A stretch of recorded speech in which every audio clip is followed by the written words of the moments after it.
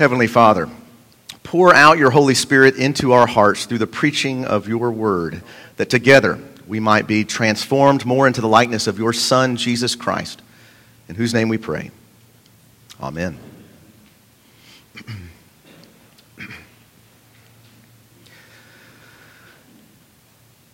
Well, you can bet that I would have never visited a place like this before I was an Anglican. Well, maybe just to make fun or out of some crude curiosity, but not out of any real appreciation.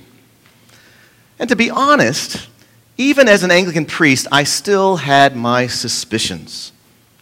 I mean, what's the point? What are these guys doing anyway?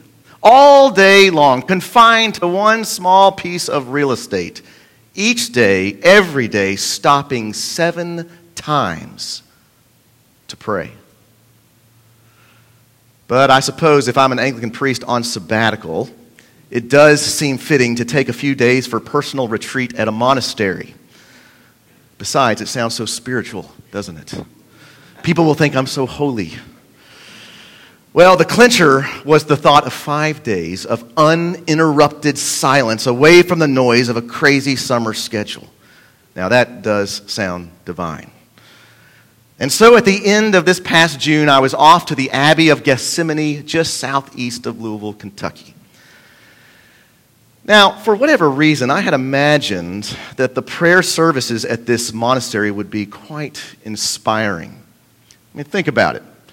If these monks have been chanting psalms 7 times a day, every day, nonstop, since 1848, well, this should be quite a performance. And so I was primed for this angelic choir to lift up my heart into heavenly places. But come to find out, this was no evening song. Nothing here for me to post on social media. It was thoroughly vanilla. A subpar showing for sure, off-key, wobbly voices, no angelic faces. And on top of this, I was completely lost, at least at first. I didn't know how to join in. I mean, come on. They could definitely use a slick-looking, user-friendly bulletin like the ones we have here at All Saints. But then, over the next few days, something unexpected and remarkable started to happen to me. As I participated in these daily services, I noticed that my unconscious thoughts began to pulse with the presence of God. The chanting of the Psalms were reverberating in the back of my mind throughout each day as I walked the trail, ate dinner, read a book. The prayers seemed to dance beside me wherever I went, especially the Gloria Patri. That is that prayer that goes, "Glory be to the Father, and to the Son, and to the Holy Spirit," and so on. Now, the words they used were a little different than our version, but because they chanted the Gloria Patri no less than 7 or 8 or 9 times a service, well, it didn't take long for me to catch on. Praise to the Father, the Son, and Holy Spirit, both now and forever. The God who is, who was, and is to come, at the end of the ages. Now, with time, these words, along with a few lines from the psalm set to that melody, became for me a ceaseless prayer. They infiltrated my soul. Because you see, these monks had taught me to pray. Oh yes, I have prayed before, you know that. But when it comes to prayer, there is always much more to learn, more hills to climb, valleys to traverse, always more territory to explore, so that we are always, all of us, learning how to pray. The disciples, too, had likely prayed much, if not most, of their entire lives. I mean, they were not rookies when it came to speaking with God. But that didn't stop them from coming to Jesus one day and asking him, "Lord, teach us to pray." You see, that simple request it's not just for newbies. It should sit comfortably at the tip of the tongues of all of us all the time. Lord, teach us to pray. The great fight of the Christian life is learning how to pray. For the Christian life, if it is anything, it is a life of prayer. Whether you can't remember the last time you prayed or whether you have prayed as long as you can remember, each and every one of us will always be a student in the school of prayer. And in a real sense, if you think about it, that's what the church is. A school of prayer, a people learning to pray. Or as Jesus said of the temple of his day, a house of prayer. Because, remember, the church is now God's temple on earth. So that as a community, we get to house the very presence of God. The Spirit of God is among the people of God, which means that we at our core are a people always learning how to pray, how to commune with Father, Son, and Holy Spirit. John Henry Newman, that great English theologian, scholar, and poet of the 19th century who was first an Anglican priest before he was a Roman Catholic priest and then later on a cardinal, he made this statement. He said, "A true Christian may almost be defined as one who has a ruling sense of God's presence within him." A ruling sense of God's presence within him. In other words, a person who is at all times learning how to pray. I came across another quote a few months ago, one that has been very convicting for me personally, from a book entitled God of Surprises. Its author, Father Gerald Hughes, makes this bold statement. He says, "Training in prayer should be the main preoccupation and service given by the bishops and clergy to the church." Whoa. He seems to think that as a priest, my daily calendar should be filled primarily with the task of helping us all learn how to pray. And I suppose if we are truly a house of prayer, then that makes perfect sense, doesn't it? Because it means we are always, all of us, learning how to pray. Lord, teach us to pray. When was the last time you made that request to God? When's the last time you made that request of another? Of a friend, a pastor, a spiritual mentor? Because if the Christian life is a life of prayer, shouldn't we always be asking one another, please, let's pray. Teach me how to pray. We should make that our request partly because none of us knows how to pray as we ought. At least that's what the Apostle Paul thinks. We are weak when it comes to prayer, he says in Romans chapter 8. None of us have this thing figured out. How often should I pray? How long? What should I say? Or maybe I should be silent instead. Should I use the prayer book? Or do I need to be spontaneous with my prayers? What's the right way to do all of this? So we are all full of different anxieties when it comes to our prayer. And Paul doesn't deny the importance of these concerns. He just puts them in their proper place, which happens to be a very minor place. Because it isn't our responsibility to pray perfectly. No, Paul says, the Spirit helps us in our weaknesses. For we do not know how to pray as we ought, but that very Spirit intercedes with sighs too deep for words.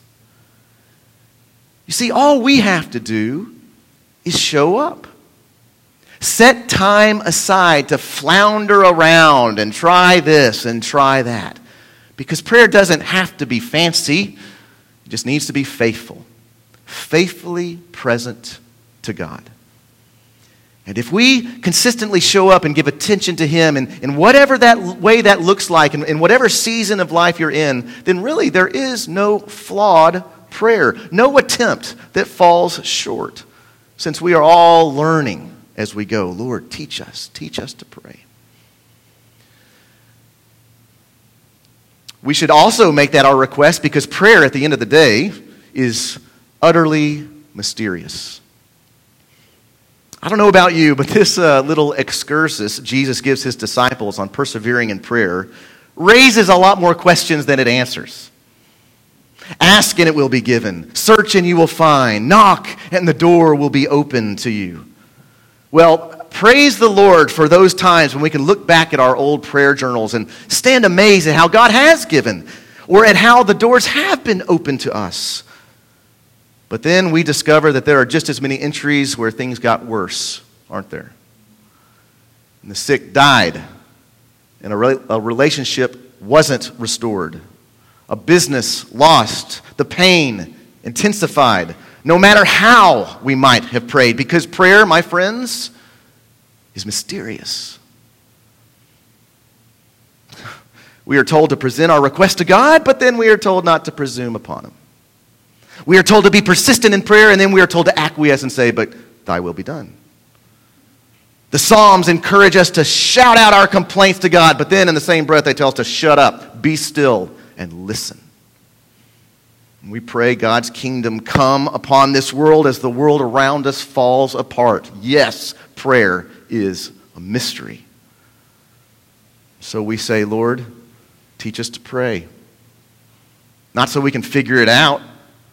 Not so we can understand all mysteries and all knowledge, but rather so we can turn to the only one worth turning to, so that we can stay present with God through whatever comes our way, for where else are we to go?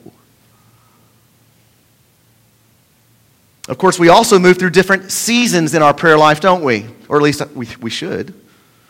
Which means we're always exploring new territory, maybe breaking new ground, stumbling at times, soaring at other times, and of course, even stalling out. But in each and every one of these seasons, the appropriate response is always the same. Lord, teach me to pray. Teach me to pray.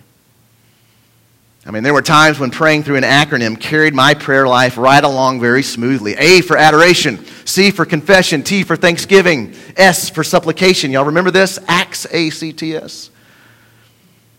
And then there were times where that didn't work. I did something else, like journal pages and pages of prayer, stream of consciousness, letters to God. I couldn't stop until there were times when those types of things didn't work at all. And I had no idea what to say. And then there are times where I wondered if I could even trust God with my prayers.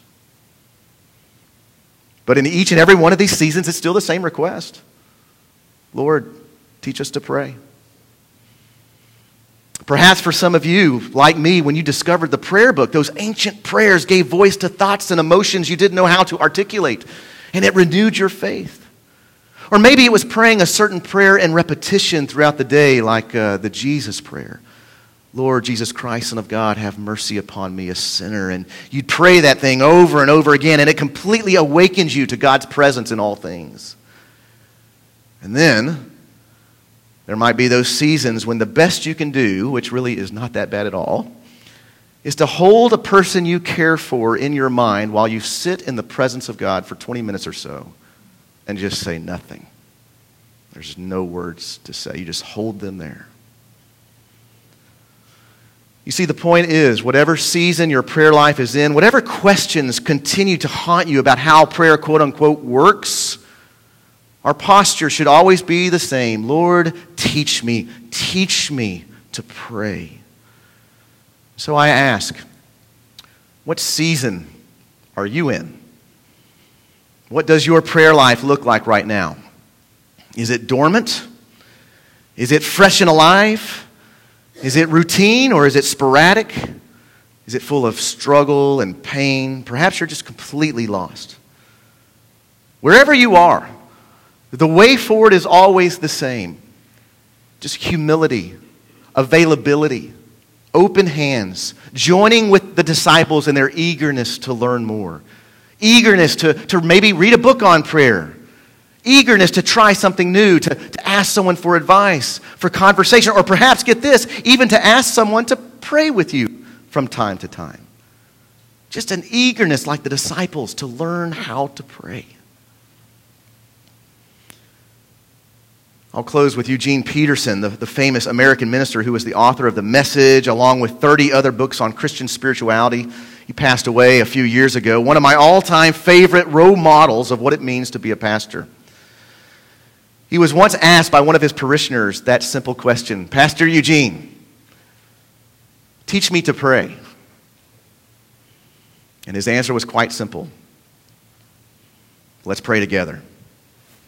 In fact, he said, come pray with me on Sundays at church. Because that's what we do here, by the way.